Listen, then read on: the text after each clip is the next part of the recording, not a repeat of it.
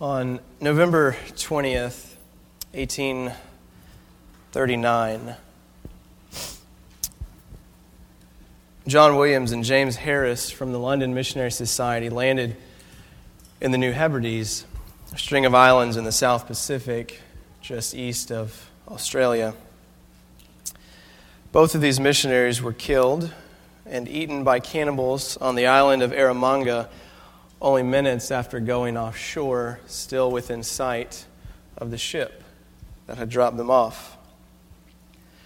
This is why, 19 years later, when the Scotsman John Paton made known his plans to sail for these islands, to be a missionary there, a certain Mr. Dixon said to him in an outburst, the cannibals, you will be eaten by cannibals. This, of course, was not an unreasonable response from Mr. Dixon. It was not even 20 years ago from this moment that Williams and Harris were killed.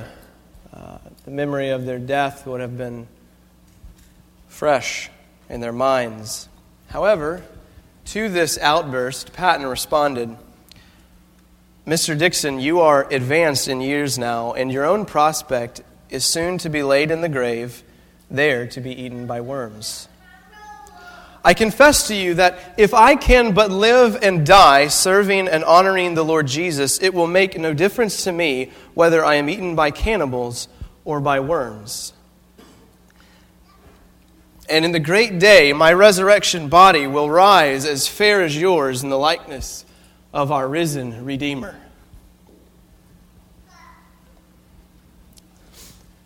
Time doesn't permit us to consider the life of John Paton any further, but I do want to mention the fruit of his labor, some of the fruit of his labor at least. Vanuatu, the island in the New Hebrides where Paton ministered most of his life, was completely unreached in 1839 when Harrison Williams got there, obviously, and it was still so in 1858 when Paton sailed for the islands. Today, however, 109 years after the death of John Paton, about 94% of the population of that island, Vanuatu, identifies itself as Christian, and perhaps even as much as 45% of the population actually being evangelical. Consider also a man named Adoniram Judson, a missionary to Burma, or present-day Myanmar. A biographer wrote about him, when Adoniram Judson entered Burma in July 1813, it was a hostile and utterly unreached place. William Carey, the father of the modern missionary movement, had even told Judson in India a few months earlier not to go there. It probably would have been considered a closed country today, with anarchic despotism, fierce war with Siam, enemy raids, constant rebellion, and no religious toleration. All the previous missionaries had died or left.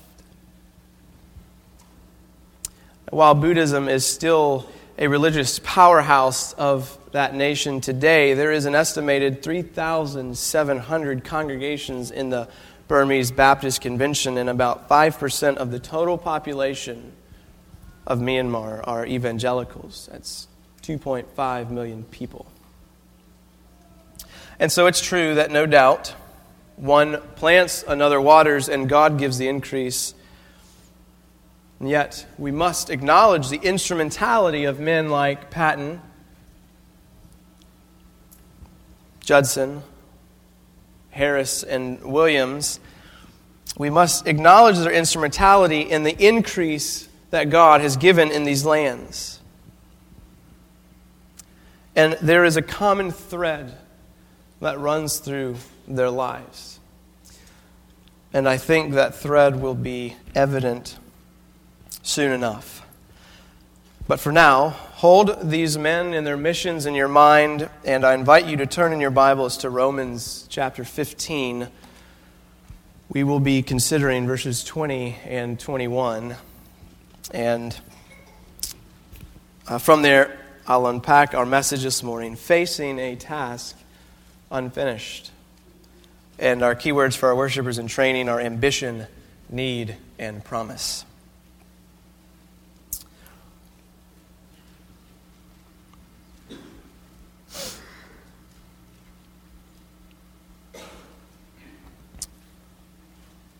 The book of Romans is Paul's magnum opus, if you will. Of all the books in the Bible, certainly of Paul's letters, it offers the most thorough explanation of the gospel of God from A to Z.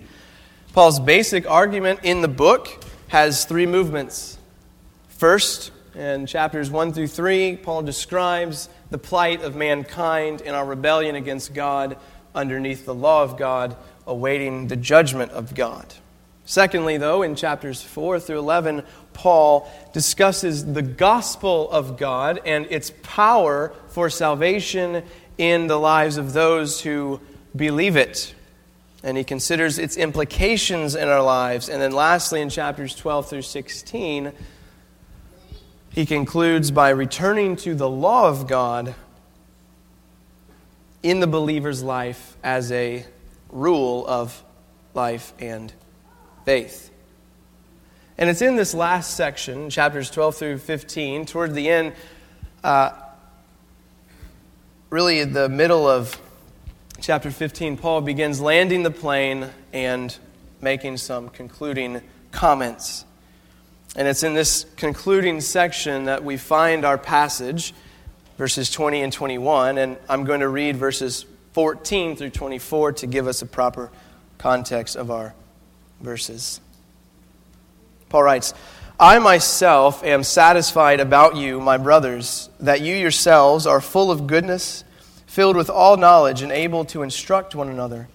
But on some points I have written to you very boldly by way of reminder, because of the grace given me by God to be a minister of Christ Jesus to the Gentiles in the priestly service of the gospel of God, so that the offering of the Gentiles may be acceptable, sanctified by the Holy Spirit. In Christ Jesus, then, I have reason to be proud of my work for God, for I will not venture to speak of anything except what Christ has accomplished through me to bring the Gentiles to obedience by word and deed, by the power of signs and wonders, by the power of the Spirit of God, so that from Jerusalem and all the way around to Illyricum I have fulfilled the ministry of the gospel of Christ. And thus I make it my ambition to preach the gospel not where Christ has already been named, lest I build on someone else's foundation. But as it is written, those who have never been told of him will see, and those who have never heard will understand. This is the reason why I have so often been hindered from coming to you. But now, since I no longer have any room for work in these regions, and since I have longed for many years to come to you, I hope to see you in passing as I go to Spain, and to be helped on my journey there by you, once I have enjoyed your company for a while. So here in this section of Scripture, Paul is explaining to the saints at Rome why he hasn't come to visit them yet, but that he is planning on doing so in short time on his way to Spain. He says in verse 19 that he has fulfilled his ministry of the gospel from Jerusalem all the way to Illyricum, which is present-day Albania. And it's time now for him to move on to another area, because it is his ambition to preach the gospel not where Christ has already been named, but to those to whom the name has never been taught. And so I want to consider verses 20, 21, and look at Paul's ambition to the unreached. And I want to ask a simple question. What does Paul's ambition have to do with us? And as we answer that question, we will draw out three things from the text. First, Paul's great ambition. Second, the world's great need. Third, the Scripture's great promise. First, Paul's great ambition. What is ambition? If someone asked you to define it, how would you explain what ambition is? Well, simply enough, what Paul says here, he says he earnestly aspires to something. Ambition is an ardent desire for advancement. If you have ambition, you are earnestly and eagerly seeking something. It is a singular focus in your thoughts and your will. Whatever other desires and wants and goals you may have fall by the wayside in the pursuit of your ambition. The ambitious person has committed himself wholeheartedly to his task. He has devoted himself to the pursuit of a particular goal and does not truly rest until that goal is reached. While ambitions are often very good things, sometimes they are misguided. Like the time I was in the 3rd grade and made it my ambition to train to be a professional baseball player. I quit playing every other sport for many years, and I read books about baseball players. I watched baseball on TV, and it was somewhat, apparently, an all-consuming passion, but I don't think it was quite enough. Because while I had planned on playing in middle school and high school and college and greater glory on from there in the major leagues, my ambition was not deterred when I was cut during tryouts in the 7th grade and the 8th grade. And it wasn't until a batting practice before the official tryouts in the 9th grade where I realized I was not cut out for a life in ball. And so, thank God, my ambition for baseball died there on that cool winter's day when I was 14 or 15 years old. Well, like my 8 to 14-year-old self, Paul too says he has an ambition. However, his ambition is concerned with the greatest cause in the world. The ambition is to preach the gospel. Paul made it his singular focus in this life to preach the gospel of Jesus Christ, and thankfully, he never let that ambition die. Another example of Paul describing this ambition can be found in Acts chapter 20, verses 22 through 24. He says, "Now behold, I am going to Jerusalem, constrained by the Spirit, not knowing what will happen to me there, except that the Holy Spirit testifies to me in every city that imprisonment and afflictions await me. But I do not count my life of any value, nor as precious to myself, if only I may finish my course and the ministry that I received from the Lord to testify to the gospel of the grace of God." Paul had a singular desire in his life, and that was to see the name of Christ made great. It was to preach Christ and Him crucified. It was to count all things as loss compared to the worth of knowing Christ Jesus his Lord. For Paul, to live was Christ, and to die, gain.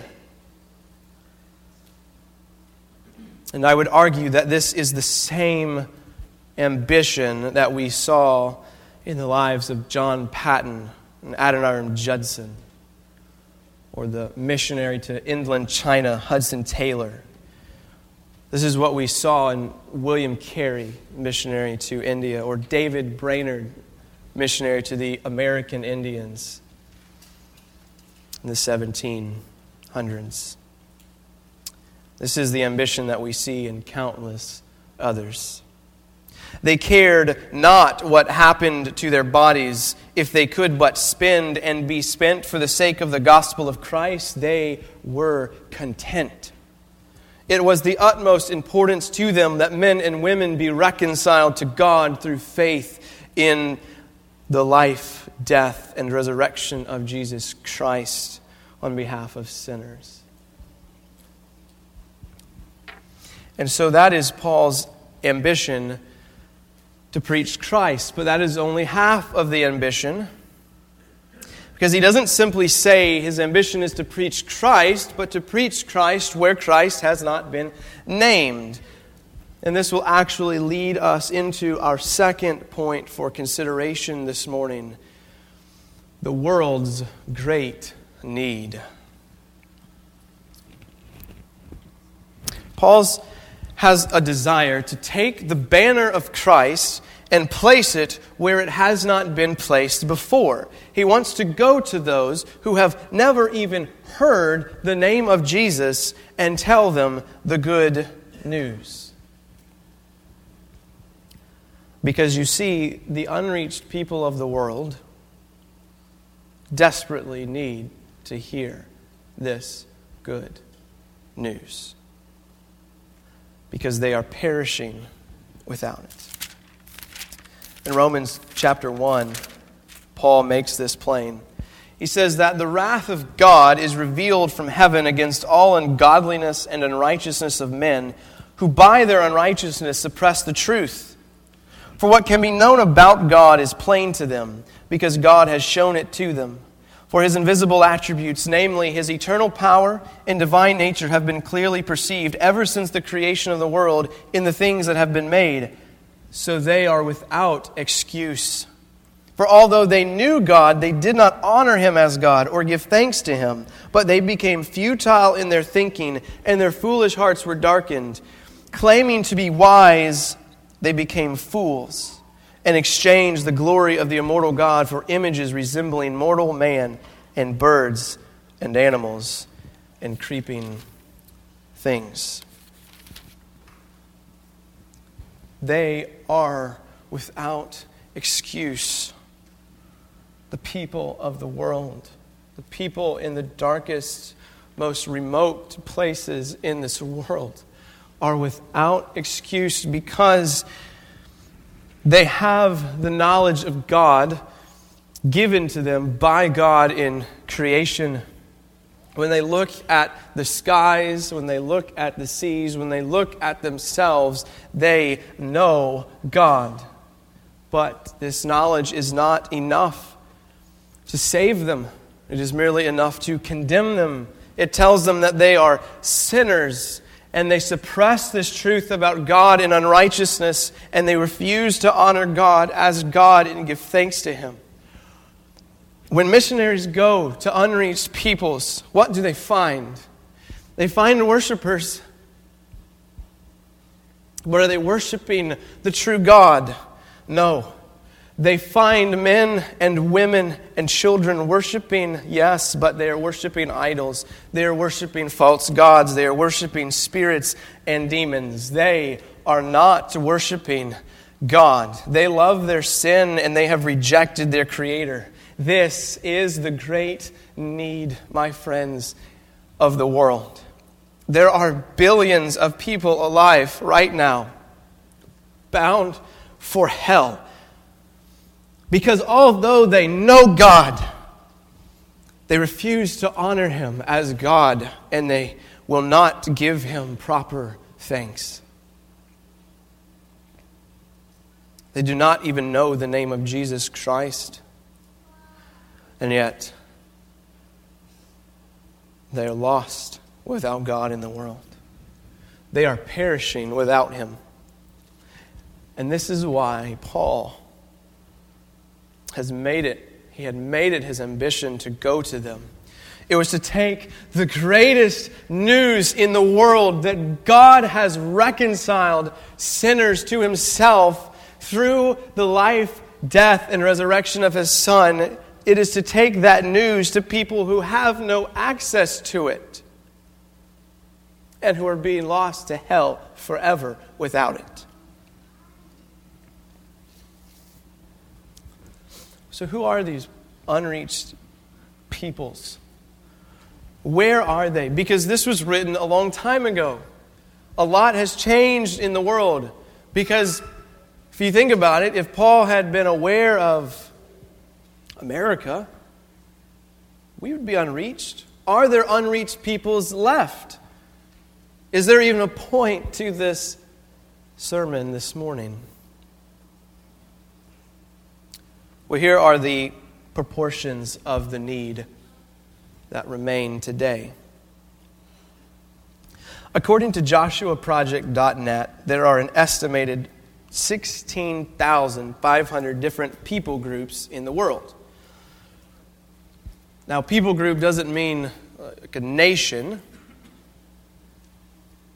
in the kind of geopolitical arbitrary lines drawn that we tend to think of nations as. A people group, as defined by this same group, Joshua Project, is the largest group within which the gospel can spread as a church planting movement without encountering barriers of understanding or acceptance. And so barriers being like language, culture, geographical divides. And so what are the numbers of unreached? Of the 16,500 people groups on earth today, there are 6,685 that remain unreached. What do we mean by unreached?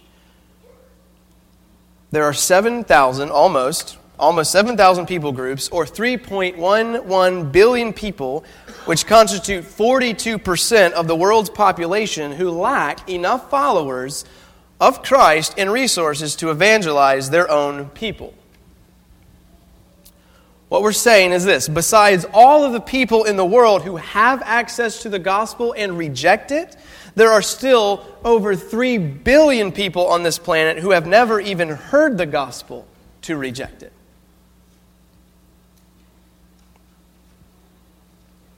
The need, indeed, therefore, is very great. At this point, perhaps, or at least I can imagine a question arising in someone's mind. What about the lost people across the street? Amen. I want to affirm that there's a great need here, even in America, for people to hear the gospel. Not just in church on Sunday, but on the street on Monday and Thursday and every other day that ends with a Y. The point in discussing those places where there is no gospel witness, which you could even argue you could find in places in America, few as they may be, the point is not to say that we should not evangelize our neighbor across the street, but it is to say that God has also called His church to be concerned about bringing the good news to our neighbors across the world. We want to be a both and church. Wholeheartedly. Both next door and across the world. So please tell your neighbor, the man at the grocery store or the lady at the gym, how much God has done for you. But let's not forget that there are also billions of people who have no access to the gospel at all. And there currently is no way for them to get it.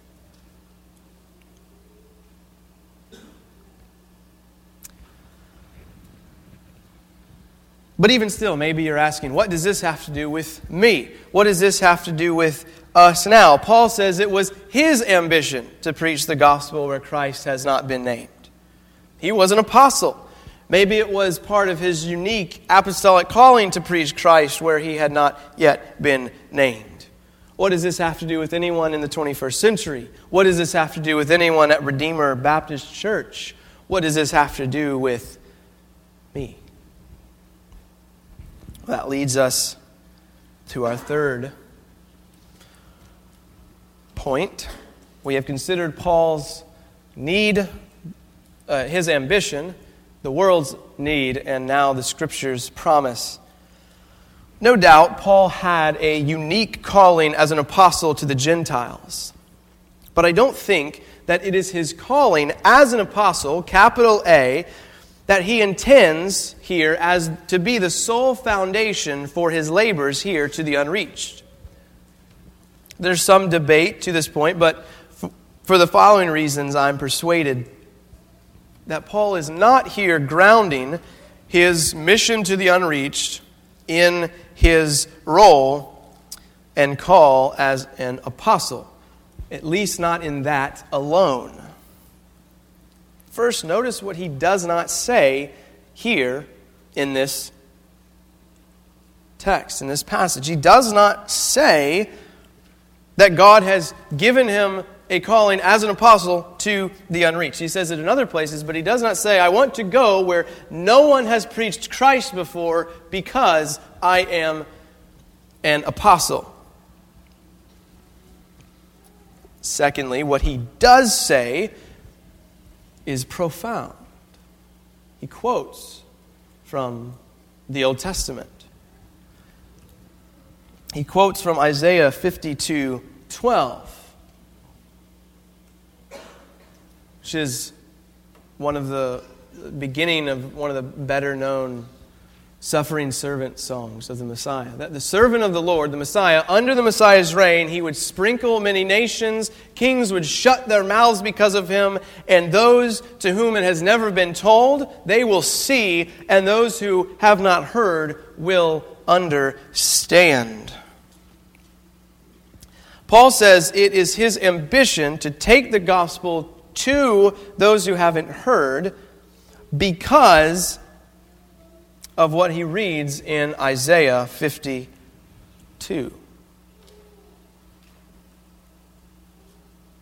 This promise in Isaiah, this prophecy, is simply astounding. Consider for a moment Paul's ambition to preach the gospel in lands where there was no gospel witness is founded upon the promise of God in Isaiah that the Messiah would sprinkle many nations and that those who haven't heard or been told will see. Those who sit in darkness will have their eyes opened,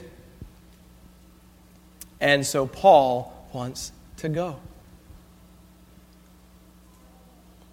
It is the promise of God to bring about the obedience of the peoples that serves as the foundation of the missionary endeavor to the unreached. Paul can go, and we can go. We can go on the authority of God's word. We can go to those who haven't heard, and we can have an absolute confidence that God's word will not return void. Sarah Judson, wife to Adoniram, whom I mentioned earlier, she exemplifies this confidence well when in a poem that she wrote toward the end of her life. She wrote it for Adoniram, and I want to quote a part of it here.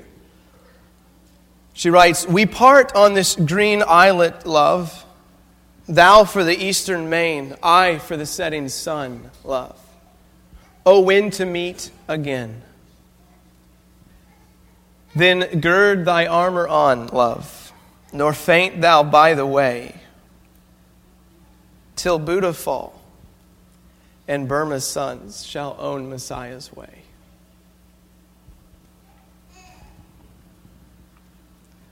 Brothers and sisters, look out into the world, and you can see 3 billion unreached people in the world, and you can have the same confidence that Miss Judson had. You can trust that there isn't a place on this planet that is outside the reach of God's arm. Even the most difficult and dangerous places in the world are not out of His reach. And that is a really good thing, because some would tell you that those are the only places left. As far as unreached peoples go, many would argue that most, if not all of them, are in dangerous places. David Platt, president of the Southern Baptist International Mission Board, recently said as much in an address to students in a chapel service at Southern Seminary. He said, quote, "Those who haven't been reached with the gospel are unreached for a reason. They are hard to reach. They are difficult to reach. They are dangerous to reach.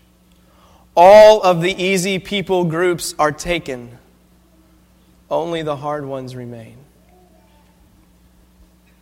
End quote. And yet God's promise stands. His word will not fail, and the gates of hell will not prevail against His church. The gospel continues on to the ends of the earth. I mentioned in Sunday school a couple of weeks ago that when it comes to the missionary movement, the missionary endeavor, that we all find ourselves in one of three categories. We are either sending, going, or we are being disobedient. And so, as we begin to close here, I want to say a word to all three groups, assuming that it's likely in a room this size that there are all three of us here. First, if you're here this morning, you call yourself a Christian, but are not personally involved in this great work, I want to press you and I want to ask you why. Ask yourself why. Not everyone is called to go, but as the church, we are all called to be involved in this work. You cannot claim to be a loving person if you have no desire to be involved in the spread of the gospel in the world. There are billions of people on the planet right now under the wrath of God who do not know any way out from underneath it and have no access to that information, to that life-changing news. Do you care for their souls? I urge you, if God has bestowed His love upon you, do not withhold your love from the lost in this world. If you are a Christian here this morning and you find in yourself no desire for world missions, repent of your apathy and join the fight. Perhaps, though, maybe you're in this category of apathy towards the lost, but you realize that you yourself are lost. You don't simply live in unbelief as a Christian, you live in unbelief, period. You are not with the Lord. And if so, if it's anyone here, I invite you, come to Christ. Repent of your sins. Put your faith in Him. Flee from the wrath to come. There is ample room for you at the cross. Secondly, most of us here, and this is probably the biggest group in the room, the most number of people anyways, most of us are not called to pack up a few necessities and then sell the rest and move permanently to a foreign land where there is no evangelical witness, and we're going there to live out our lives as foreign missionaries like the Apostle Paul did, or John Patton or Adoniram Judson, Hudson Taylor, and the rest. Most of you in here are called to hold the rope for those who are going, and that is exactly what you are doing. And I want to encourage you and thank you. Keep holding. Keep praying. Keep giving. Keep sending. Give and give and give. If you want to know what other things, how do I, if I'm not a goer, if I'm not disobedient, but I'm a sender, how do I be a better one? Stay alert to the gospel witness in the world. Visit a website I mentioned earlier, joshuaproject.net. Read through it, pray through it. Buy a copy of that book. We used to have one back there. I don't know if we do anymore, but Operation World. buy that book or go to the website and pray through it. It's got a calendar. You can pray for a different nation in the world every day of the year. Come to our monthly mission meetings that we have after our fellowship meal, the last Sundays of most months. Read the updates that you get from RB Network and pray, pray, pray. You have an immense job in front of you as holders, as senders, but the Lord who calls you to it is able to uphold you in the task.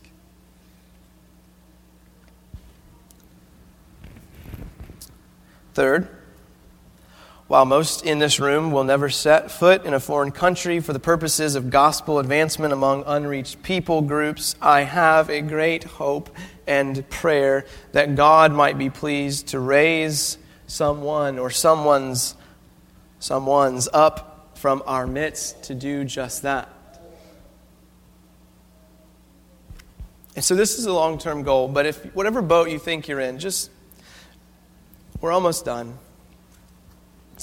Just listen for the next few moments. Ask yourself this. Are you sure that God wants you to continue living out your days in faithful service to Him here in this relatively gospel-saturated, church-saturated land? I'm no fool to the decline of our current culture and society. But compared to many places in the world, there's still a great church witness here. There is one that actually exists. And so ask yourself, is it possible that God right now is stirring within you a desire and is placing upon you a call to lay down everything and go? Is God calling to you through His Word to look out at the 6,685 unreached people groups and with His help to say, I'm going.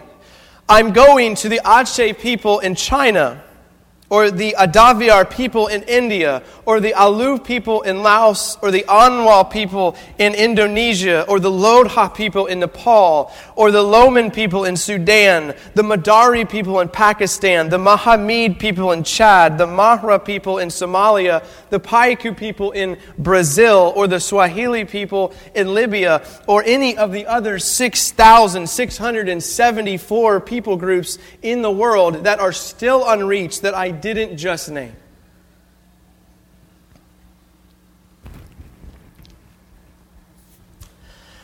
As further fuel for this question, I want to offer you this time words from Adoniram Judson himself. And this isn't just for us adults, but kids, this is for you too. Might one day you look back on October 23rd, 2016, and see that as a day that God began doing something amazing in your life. Here are the words from Adoniram. It's a letter that he wrote to John Hasseltine, the father to Nancy, and Nancy was Adoniram's first wife, who died on the mission field. He then married Sarah, whom we heard from earlier, who also died on the mission field. And here's what he said. This was his way of asking her father for her hand in marriage so that she could go with him across the sea on his missionary endeavor. He writes, I have now to ask whether you can consent to part with your daughter early next spring to see her no more in this world. Whether you can consent to her departure and her subjection to the hardships and sufferings of a missionary life.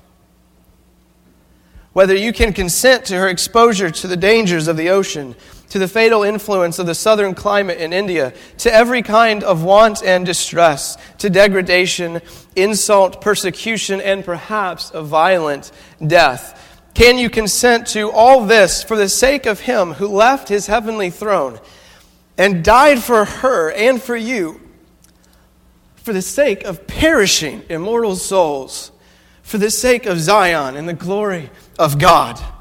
Can you consent to all this in the hope of soon meeting your daughter in the world of glory, with the crown of righteousness brightened with the acclamation of praise which shall redound to her Savior, from heathens saved through her means from eternal woe and despair? Parents, how will you respond when you receive a letter like this one about your child?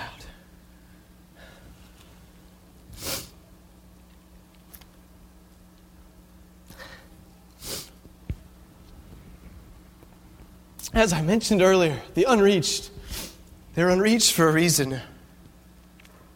And while we have every confidence to assume, not to assume, but to know that God's word will not return void, I think it's important here that we not blindly assume that we're the next John Paton or Adoniram Judson, Hudson Taylor, William Carey, whatever famous missionary you can name, and all the while forgetting the unbelievable trials that they suffered.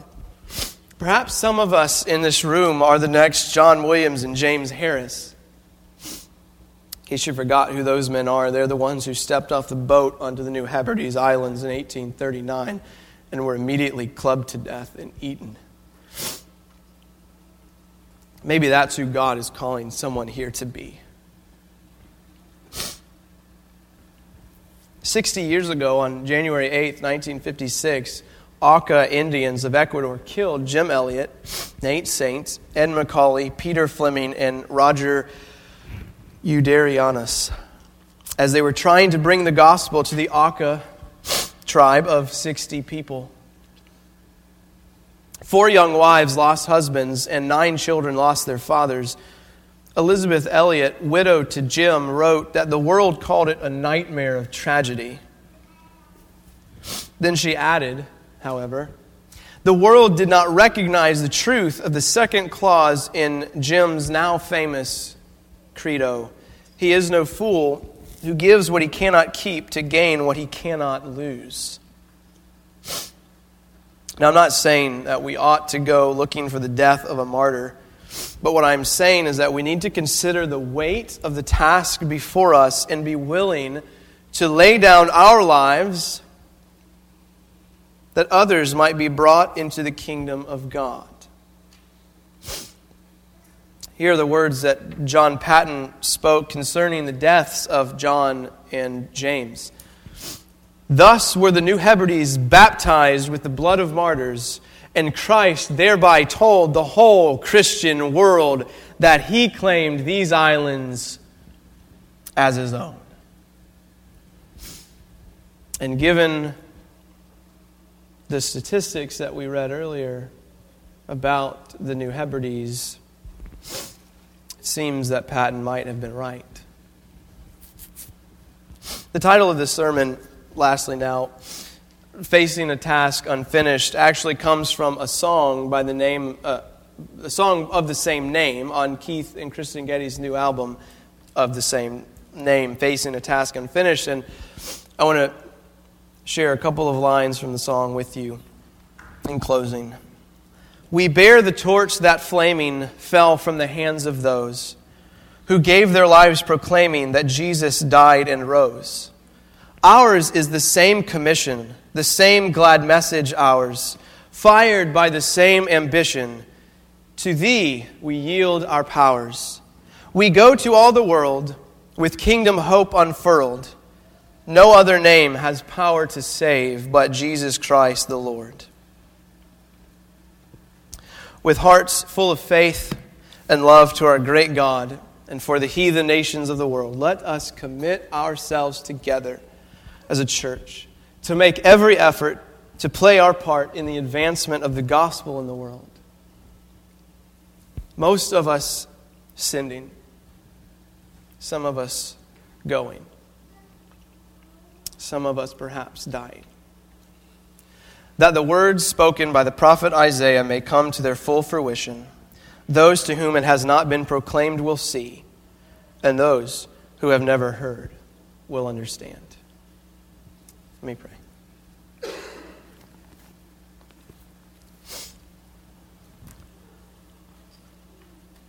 Father,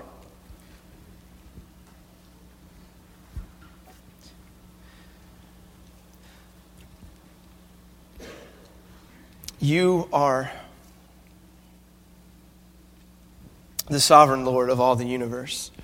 And there is not a square inch on this planet that you do not reign over. There's not a people group, as John saw in his vision of the throne room in Revelation 5, there's not a people group, a language, nation, or tribe from which you do not have some of your own who are ransomed by the blood of Jesus Christ. And yet it is our duty to go. Anyone, you said, Lord, who calls on the name of the Lord will be saved. But how will they do that if they have not heard? How will someone hear the good news of Jesus Christ if someone doesn't preach? And how can someone preach to them if they are not sent? So God, I pray that you would strengthen us, that you would uphold us, that you would lift our eyes to the nations, to the harvest which is ripe and ready, but the laborers are few. Raise up missionaries, God, from our midst to go into the most difficult, dangerous places of the world even, to proclaim that Jesus Christ is Lord. And it is in His name that I pray. Amen.